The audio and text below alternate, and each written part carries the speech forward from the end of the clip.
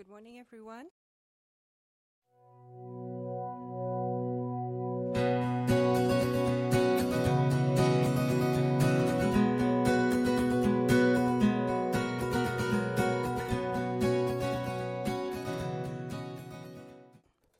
The Bible reading is from the book of Luke, chapter 9, verse 18 to 36.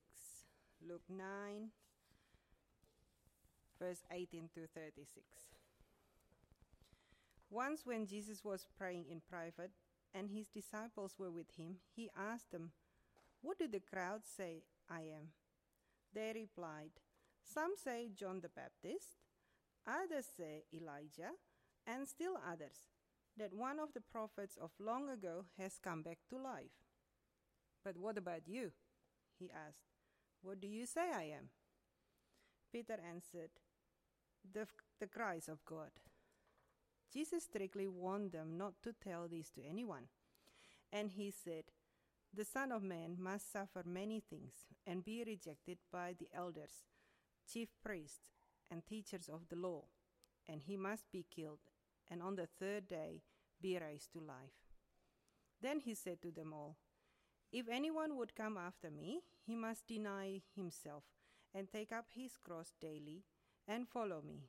For whoever wants to save his life will lose it, but whoever loses his life for me will save it. What good is it for a man to gain the whole world and yet lose or forfeit his very self? If anyone is ashamed of me and my words, the Son of Man will be ashamed of him when he comes in his glory and in the glory of the Father and of the holy angels. I tell you the truth, some who are standing here will not taste death before they see the kingdom of God." About 8 days after Jesus said this, he took Peter, John, and James with him and went up onto a mountain to pray. As he was praying, the appearance of his face changed, and his clothes became as bright as a flash of lightning. 2 men, Moses and Elijah, appeared in glorious splendor, talking with Jesus. They spoke about his departure, which he was about to bring to fulfillment at Jerusalem. Peter and his companions were very sleepy, but when they became fully awake, they saw his glory and the 2 men standing with him. As the men were leaving Jesus, Peter said to him, "Master, it is good for us to be here. Let us put up 3 shelters, one for you, one for Moses, and one for Elijah." He did not know what he was saying. While he was speaking, a cloud appeared and enveloped them, and they were afraid as they entered the cloud. A voice came from the cloud saying, "This is my son, whom I have chosen. Listen to him." When the voice had spoken, they found that Jesus was alone. The disciples kept this to themselves and told no one at that time what they had seen. Thank you, Mike. Morning, folks. Good to have you along today. If you're new or visiting, my name's Tim. I'm one of the pastors here, and we are going to stick out in that chapter in Luke 9. But before we start, let's pray. Heavenly Father, the God over all, we do ask that as we come to your word this morning, that you would give us clarity and humility to see you as you are, not as we think you ought to be. And we pray it for Jesus' name. Amen. Alrighty, friends, I've said it before and I'll say it again. In fact, you stick around long enough, you'll hear it multiple times. The truth is this: everyone's got an opinion about Jesus. Doesn't matter whether you come from a religious background, if you come from a non-religious background, everybody has an opinion of Jesus. You might like him, you might hate him, maybe you've never even given it 2 seconds of thought. Even that is an opinion. You see, it's an opinion that says he's not worth worrying about. It's an opinion that says there are no consequence or importance to actually understanding him. It may not be a very sensible or informed opinion, but it is an opinion nonetheless. Because when it comes to the man, Jesus of Nazareth, everybody's got an opinion.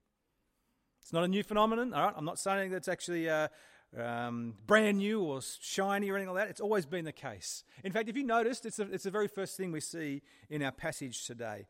Jesus enters the stage in history in the ancient Near East, and it immediately seems to have had people speculating about who he was.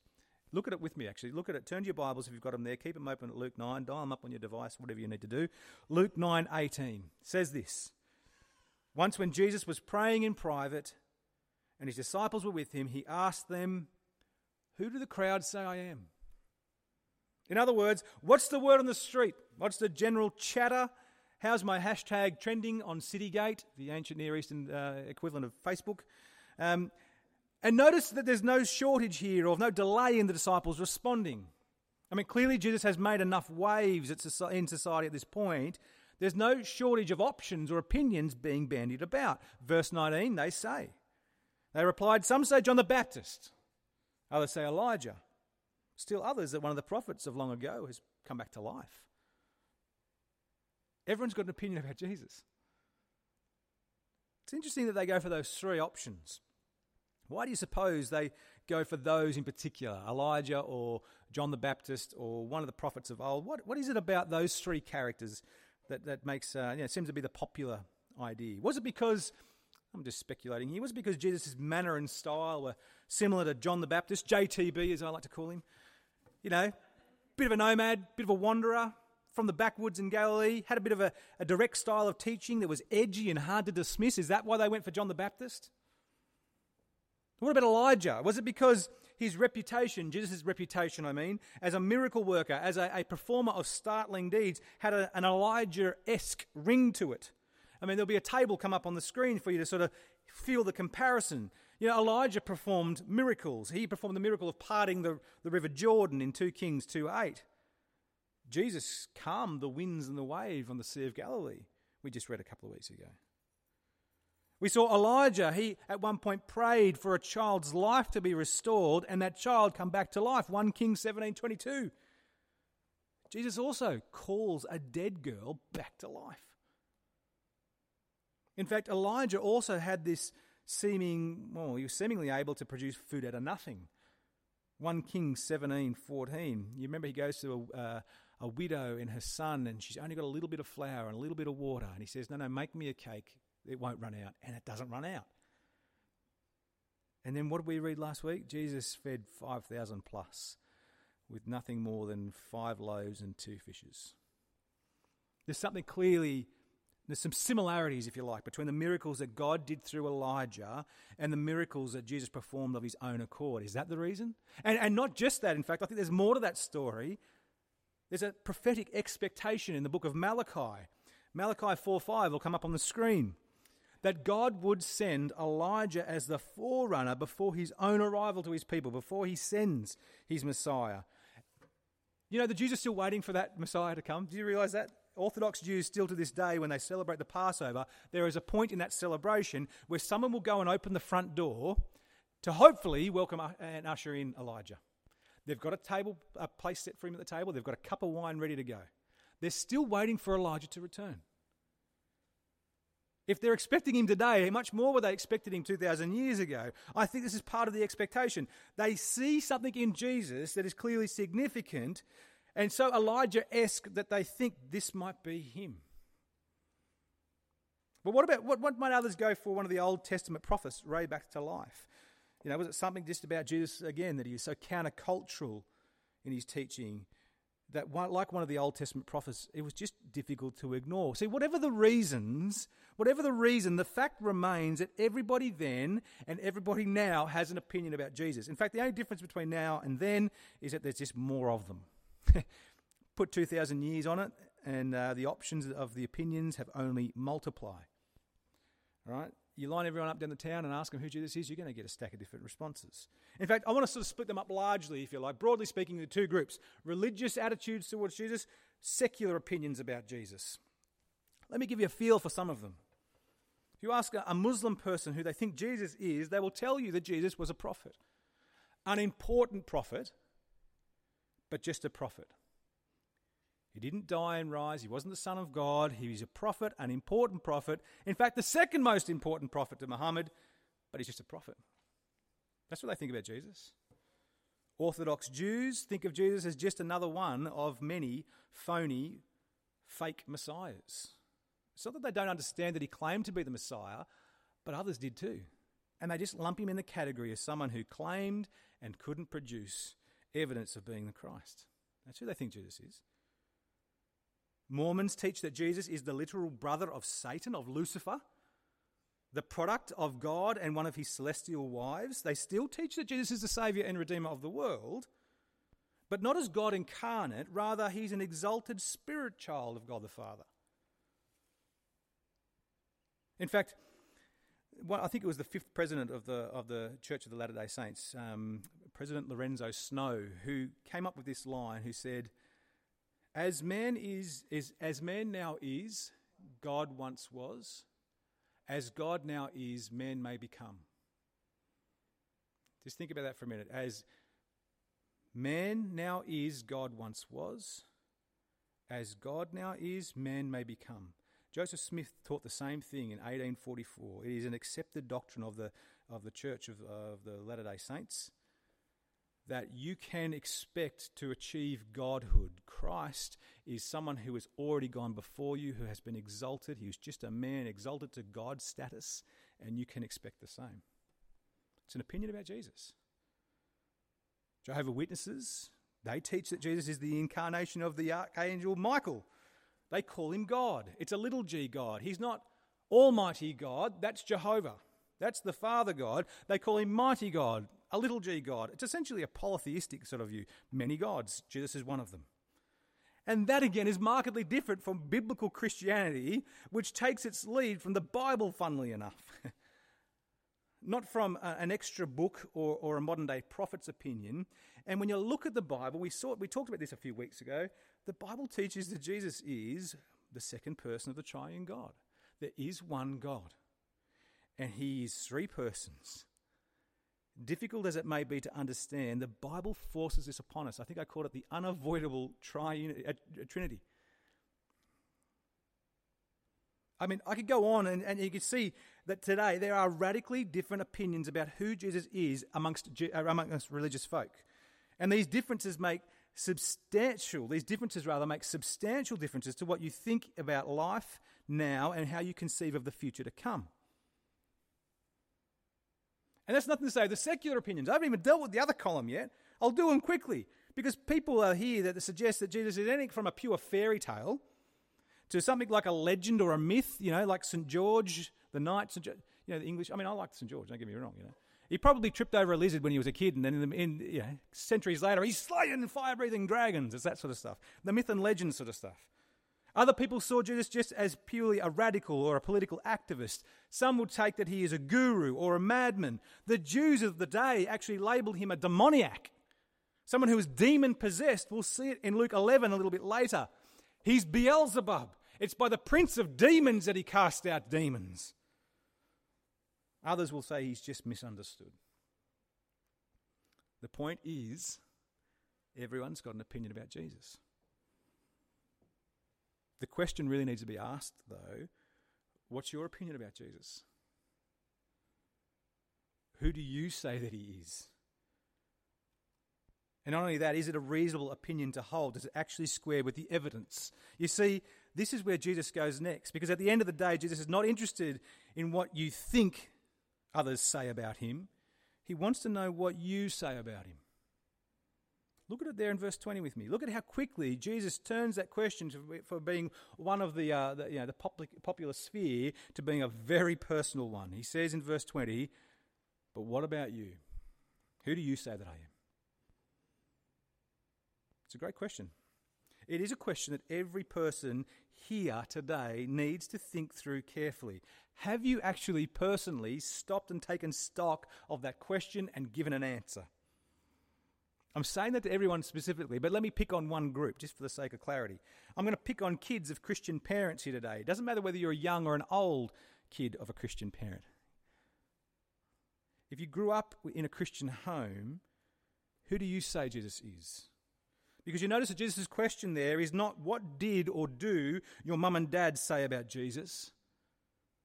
It's not what were you told to think about Jesus. It's who do you say that I am? You can't catch Christianity. Not like COVID anyways. And implied in that question then is the question or the idea that you ought to have a reason for why you're saying what you say. What's the rationale for your opinion? Why do you say this? What's your logic? Think back to your maths test as a kid. Show you're working out. Have you? Can you answer that question? See, it's interesting, I find, to see how people try to avoid this question when it's put so personally. It's like when you're in the crosshairs. It's interesting, I've found, how people become expert politicians and masters of vagary, spitting out all sorts of, virtual word salads where there are as many syllables spoken and nothing said at the exact same time. You ever heard what people give those sort of answers? I remember a particular occasion. It was after one of our mission events out at the RAF base. We had one of the guys from Fighting Words Ministries come and talk. The title was Know Your Enemy. Some of you might remember that. And Pete Ritchie was giving a gospel explanation. Know your enemy. Your enemy is sin and death. And Jesus has conquered those, and he's proven that by his resurrection from the dead. And afterwards, the chap that I'd taken along, I was driving back with him. I was driving along Mitchell Road. It's one of those crystal clear moments that I remember. And I said to him, what do you make of that? What do you hear the claim? That's a huge claim, isn't it? What do you make of Jesus' resurrection? His only answer was, well, there's a lot of smart people who don't believe it happened. And that's all he was willing to say. Essentially, he wasn't prepared to own his own decision, nor was he able to accept that there are lots of people who do believe that it happened, smart people included. Instead, he refused to think through the question personally or carefully. Essentially, he just voted by proxy. I'll just go with that mob. As an aside, can I commend these types of questions, these very simple questions, as an excellent tool for evangelism? If you're a Christian here today, what I fear too often we do as Christians is we get trapped in this sort of straitjacketed thinking that suggests that evangelism is purely you talking. That the only thing that equates to genuine evangelism is you performing a monologue about the gospel, uninterrupted, while somebody else listens. Don't get me wrong at this point. I'm a big fan of monologues, especially uninterrupted ones. But is that all evangelism is? That is the pure proclamation of the gospel. It's what we're aiming for, don't get me wrong. But how often do you get that golden opportunity from your colleague at work? Or the mum at the playground who's pushing the swing with her kid on it next to you? Or how often have you had the bloke riding next to you on your mountain bike journey sort of say, hey, can you just talk about the gospel? I just want to listen. How often have you had that opportunity? I can tell you how many times I've had that opportunity. Once in 12 years. Once in 12 years, where a guy actually said to me, Tim, what is the gospel? It was Ollie, the Persian hairdresser. It was in 2013. It's significant enough for me to know because it was, again, simultaneously the longest, worst haircut I've ever had. I'm not even joking. I came home and said, Tiana, can you just shave it off? This is abominable. But it was also one of the best conversations I've had. The point I'm trying to make, that's a different story. You can ask me about Ollie the Persian hairdresser later. The point that I'm trying to make is how often do those golden goose scenarios crop up? How often do they present themselves? Does that happen to you lately? And if it doesn't happen, what do we do? Do we just have to hang around Persian hairdressers hoping for another opportunity, another tee-off moment? No. What I want to say is you take Jesus' lead here and you ask the question, who do you say Jesus is? What's your present opinion about Jesus? Followed up by the next very helpful question, why do you say that? What are you basing it on? And then, here's a new idea, let them speak. Do you see how this opens up the door for evangelism by creating the space, first to understand and meet people exactly where they're at, and at the same time create opportunity to respectfully challenge people's assumptions, especially when they're way off and not consistent with the evidence. Asking somebody what they think opens the door to actually suggest where they may be a little bit off. Those two questions give rise to opportunity for all sorts of follow-up conversations, even the possibility of actually inviting someone to investigate Jesus with you. Hey, have you read the Bible for yourself as an adult? I ask that question to people all the time because people have an opinion about Jesus. What do you base it off? I just got a bit of a thought about that. Have you ever read the Bible as an adult? Would you like to? Those two simple questions, helpful ways to develop, I want to say, genuine, loving conversations with people where the gospel can be proclaimed over and over again in personal and accessible ways. Can I encourage you Put those in your back pocket. In fact, do something now. Write for me. Write for yourself. Write someone's name down on your service outline who you could ask these questions to. If you're a Christian here today, write someone's name down. Someone that you might ask these questions to, either in the lead up to Christmas as a means of inviting them to our Christmas service. That'd be a good opportunity. Or maybe there's a family member who you know you'll see again this Christmas. It might be the first time for the year or the first time in a couple of years. Someone who knows that you're a Christian, but who you've never asked their opinion about Jesus. Write their name down. Take a moment. I'm not going to check. Maybe I will. But I want you to be considering this seriously. And if you're not a Christian here today, I mean, it's terrific that you're here. I hope you come back. But can I ask you, what's your opinion about Jesus? Who do you say that he is? And why do you say that? I'm going to give you a moment.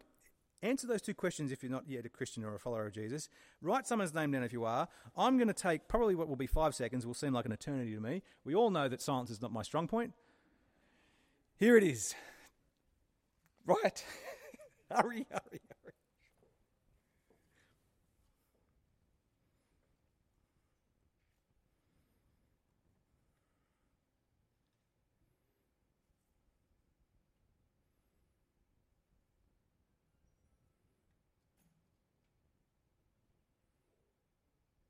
That's about the best I can do. Right. In fact, no, what I'm going to do is I'm going to pray right now. Let me pray right now that actually you might not just... Don't expect that God creates... Don't expect God to give the opportunity. Look to create the opportunity. You're going to see people over Christmas. Let me pray. Heavenly Father, we do ask. Right now we stop and we ask that whoever you've put on our heart and our mind, whoever we happen to have written on our piece of paper here, someone that we know doesn't know you, we don't just ask that you would provide the opportunity for us to ask them a question about who they say Jesus is. Lord, give us the conviction and the love and the care for that person to create the opportunity where we might ask them, who do you say Jesus is and why do you say that?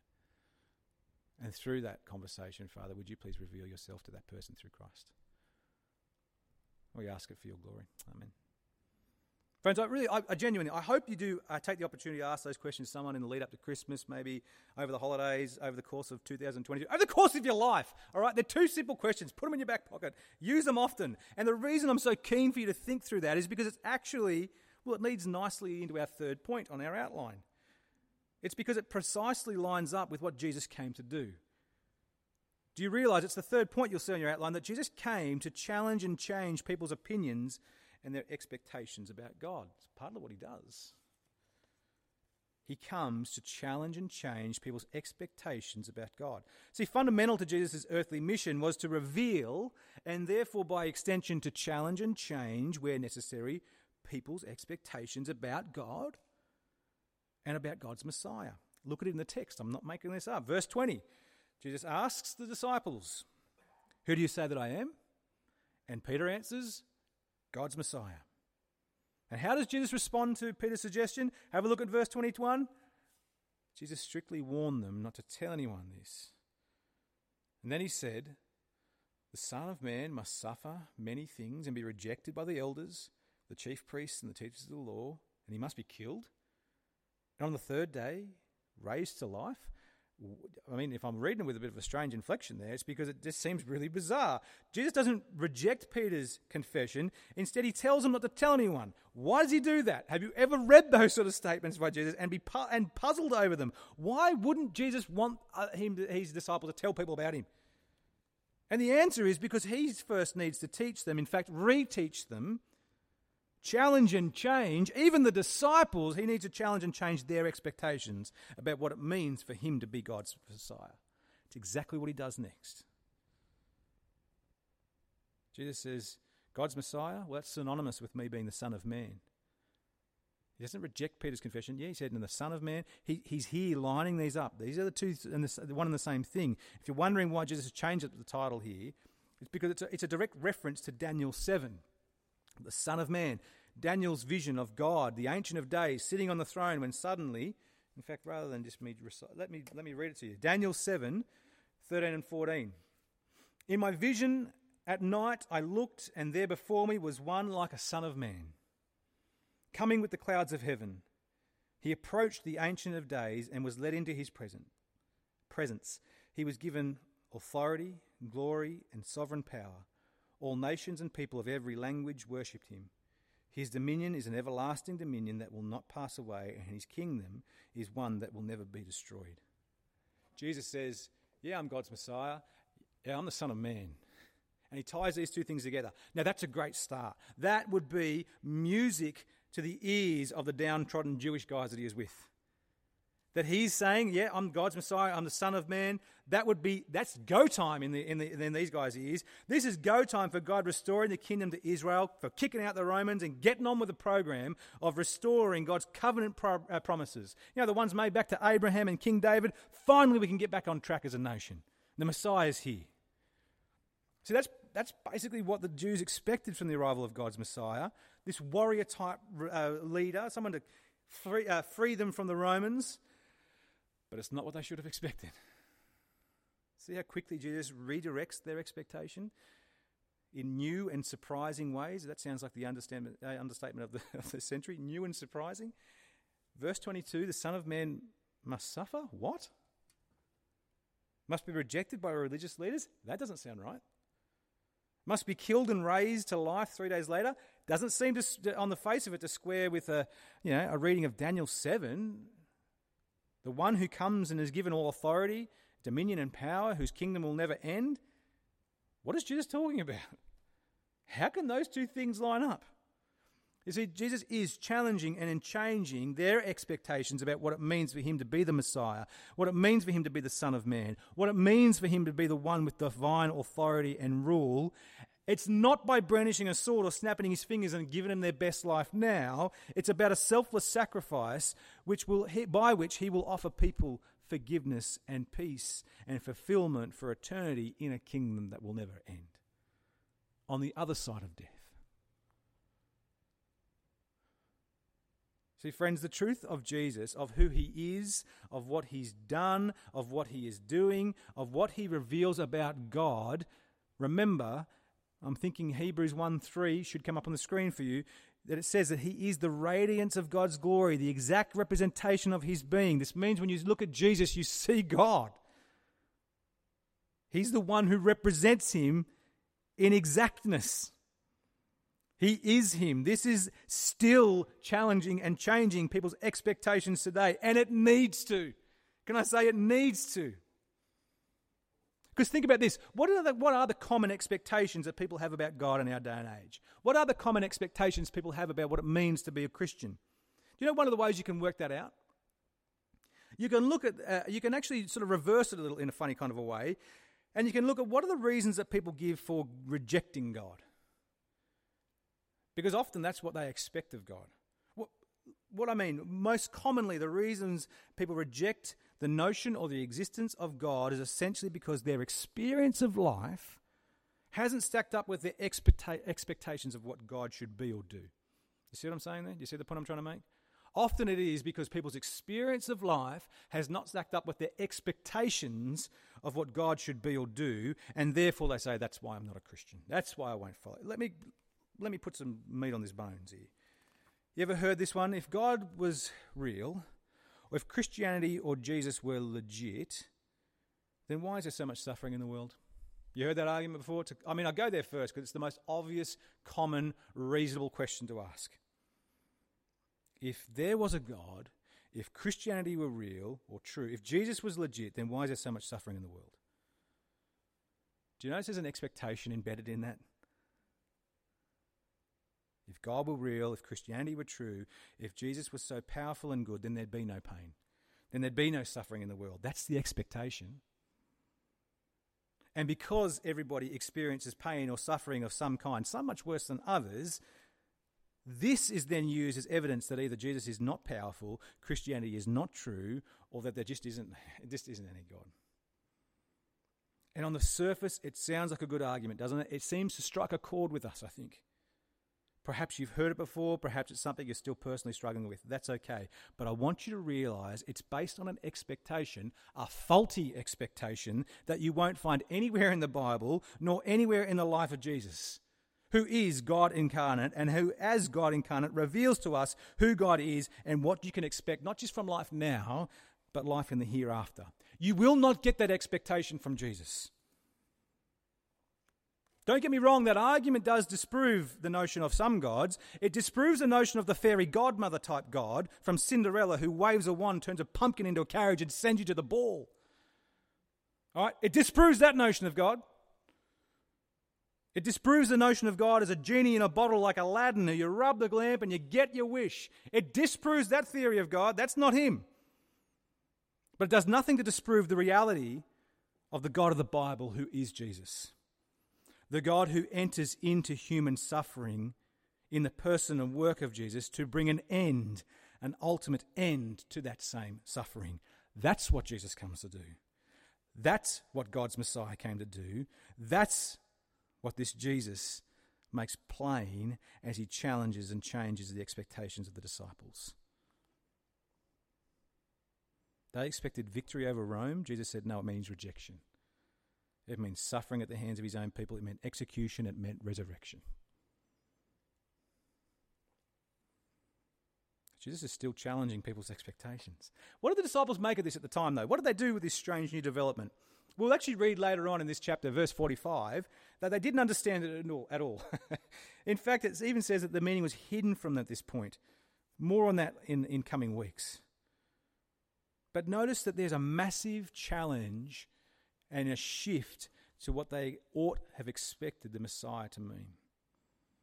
But it's not the only expectation that Jesus comes to challenge and change. In fact, did you notice the next one? So Jesus also sought to challenge their expectations of what it meant for them to be his disciples. He came to challenge the expectation of what it looked like to be a follower of Christ. Now, you ought pay attention here, folks. You ought lean into this one because this is also a common misconception or a faulty expectation of Christian followers even today. Essentially, the expectation, as it is now often, seems something in the order that if Jesus has all the power and the authority over the elements, over disease, over sickness, over spiritual forces, even over death, and we've read these time and time again in Luke in the last few weeks, if Jesus has that kind of authority and power, and I'm on Jesus' team, you beauty. It should be beer and Skittles all the way out. Sunshine, lollipops and rainbows from here on in. That's the logical expectation, isn't it? Certainly the expectation that's pushed by a lot of claiming Christians that if you express faith in Jesus, you ought expect your best life now. You should expect to walk in total victory in all aspects of your life. That all you need to do is pray in Jesus' name and you can name and claim your heart's desire. You know, tragically what I'm doing there is I'm actually quoting so-called Bible teachers. Those inverted commas are not my make-up sort of reached out of the bottom of my head. No, I'm actually quoting people who claim to be teaching the Bible when they say that. It's disgraceful. Because you notice how out of kilter it is with the expectations that Jesus himself sets down for those who are going to follow him? For what you should expect if you truly want to be his disciple? Verse 23, deny yourself, take up your cross daily and follow me. Just think that through for a minute. Deny yourself. He's not talking about going without chocolate every now and again. Right? He's not talking about sign your name up to a cause of, participating in Dry July or October, every year. He's not even talking about suspending your fashion sense and grow a mustache in November. He's not, good as those things may be, this is not what he means by denying yourself. It's not a kind of self-inflicted fast from a guilty pleasure. He literally means forget yourself. Stop pretending that you are your own king or queen. Stop pretending that you know what's best even for your own life. Deny yourself and instead pick up your cross daily. That is, consider your life as forfeit. Like a dead man walking, like one condemned to die, walking out to the place of crucifixion, carrying your own cross member. Consider yourself and your life like that. And then follow Jesus, because that's literally what he's about to do. He's about to go to Jerusalem, where though he tells the truth, he will be beaten, mocked, and made carry his own cross to the place where they crucify him. Now, why the heck is Jesus saying all this? This does not seem to be the kind of speech that will win many people to follow your cause. Certainly not what many non-Christians expect that Christianity is about. And sadly, it's not how many Christians live. but it's exactly what Jesus is calling people to. It's exactly what Jesus is calling you to. Make no mistake about that. You see, this is the greatest challenge to the expectations about God or about being a follower of Christ that I can fathom or express. And it remains true to this day. If your expectation about being a follower of Jesus doesn't match with what Jesus has just said here, then abandon your present thinking, radically change it, because you're barking up the wrong tree. Jesus is calling you to a purpose and a reality beyond what you can imagine and far different from what you would otherwise expect. He's calling you to be part of a far bigger, a far more significant, more important story than you can naturally conceive of. Something that even actually outweighs and outshines anything the earth has to offer. So much so that even death is not a hindrance to being part of this larger purpose. In fact, death is expected.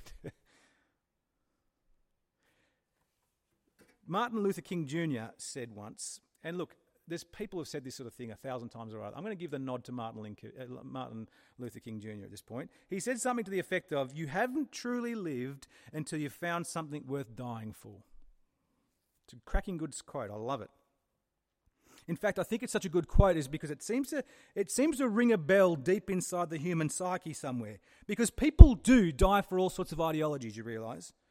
People die for all sorts of causes or principles. Heck, people die for whales. Have you ever seen the videos of the Greenpeace fellas throwing themselves in front of the whaling ships? Nothing if not committed. And there's nothing wrong with having strong convictions and strong principles.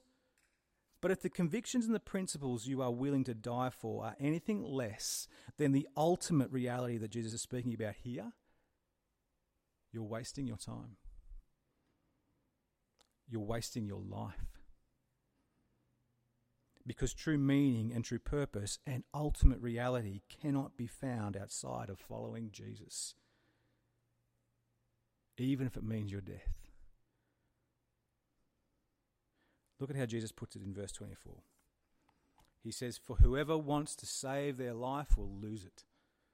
But whoever loses their life for me will save it." And then he adds verse 25, "What good is it for someone to gain the whole world and yet lose or forfeit their very self?" In other words, what on earth could possibly be worth trading in for your very self, your very soul, your eternal destiny? What on earth could be worth trading that in for? And the answer, of course, is nothing. Not even 200 years of perfect health, wealth, and prosperity, if that were possible, would be worth spending eternity alienated from God and therefore cut off from real and lasting pleasure in his presence. Not even 300 years, not even 4,000 years. I don't care what number you could come up with. It does not stack up against, or it wouldn't be worth trading in if you actually did then spend eternity in alienation, cut off from the goodness of God. So who do you say Jesus is, folks? Why do you say that? Does it match with Jesus' own claims and the evidence of history? And what would life look like? How would it look genuinely different if it did? Friends, there's all sorts of challenges and things here today. There's all sorts of opportunities to take again or look again at what Jesus has said and take stock of your own life in comparison. And at the same time, it's not just feel the challenge, folks, but see the invitation at the same moment. The invitation to the greatest reality available, a life bound to Christ, which means that the penalty and the sting of death have already been dealt with, conquered, paid in full, and the sure hope of eternity guaranteed to all those who would deny themselves and follow Christ wherever he would lead. Now, I'm looking at the time, and I haven't even got to the fourth point on your outline. I'm not going to do it. The fourth point there basically says only the people who reject God are the ones, or the only people who reject Jesus are the ones who haven't understood God. I would stand by that. I think the Transfiguration helps us to sort of understand that. But I'm going to stop here, and I'm going to use actually some of those ideas as we pray, as we wrap up. Would you pray with me? Heavenly Father, we ask that you would now do for each person here that we cannot and will not do on our own. That you might actually open our eyes to see Christ for all his glory, just like you did on the mountain for James and John and Peter. That we might see him for all he's worth. Father, for those who don't yet know you, reveal yourself to them through Christ, so that when they see Christ, they see and know that he's you. And for those of us who here already do know you, would you please sharpen our eyes, sharpen our images, enlarge our vision of Jesus, so much so that we cannot leave the same tomorrow, but instead that we would be willing to lay aside anything and everything for the sake of following and listening and obeying Jesus as Saviour and King. And Father, we are completely dependent on you, so we ask that you would work out these amazing truths and this amazing reality in our lives in ways we cannot yet imagine or fathom, in ways that really do honour and glorify you above all else. We ask it in Jesus' name. Amen.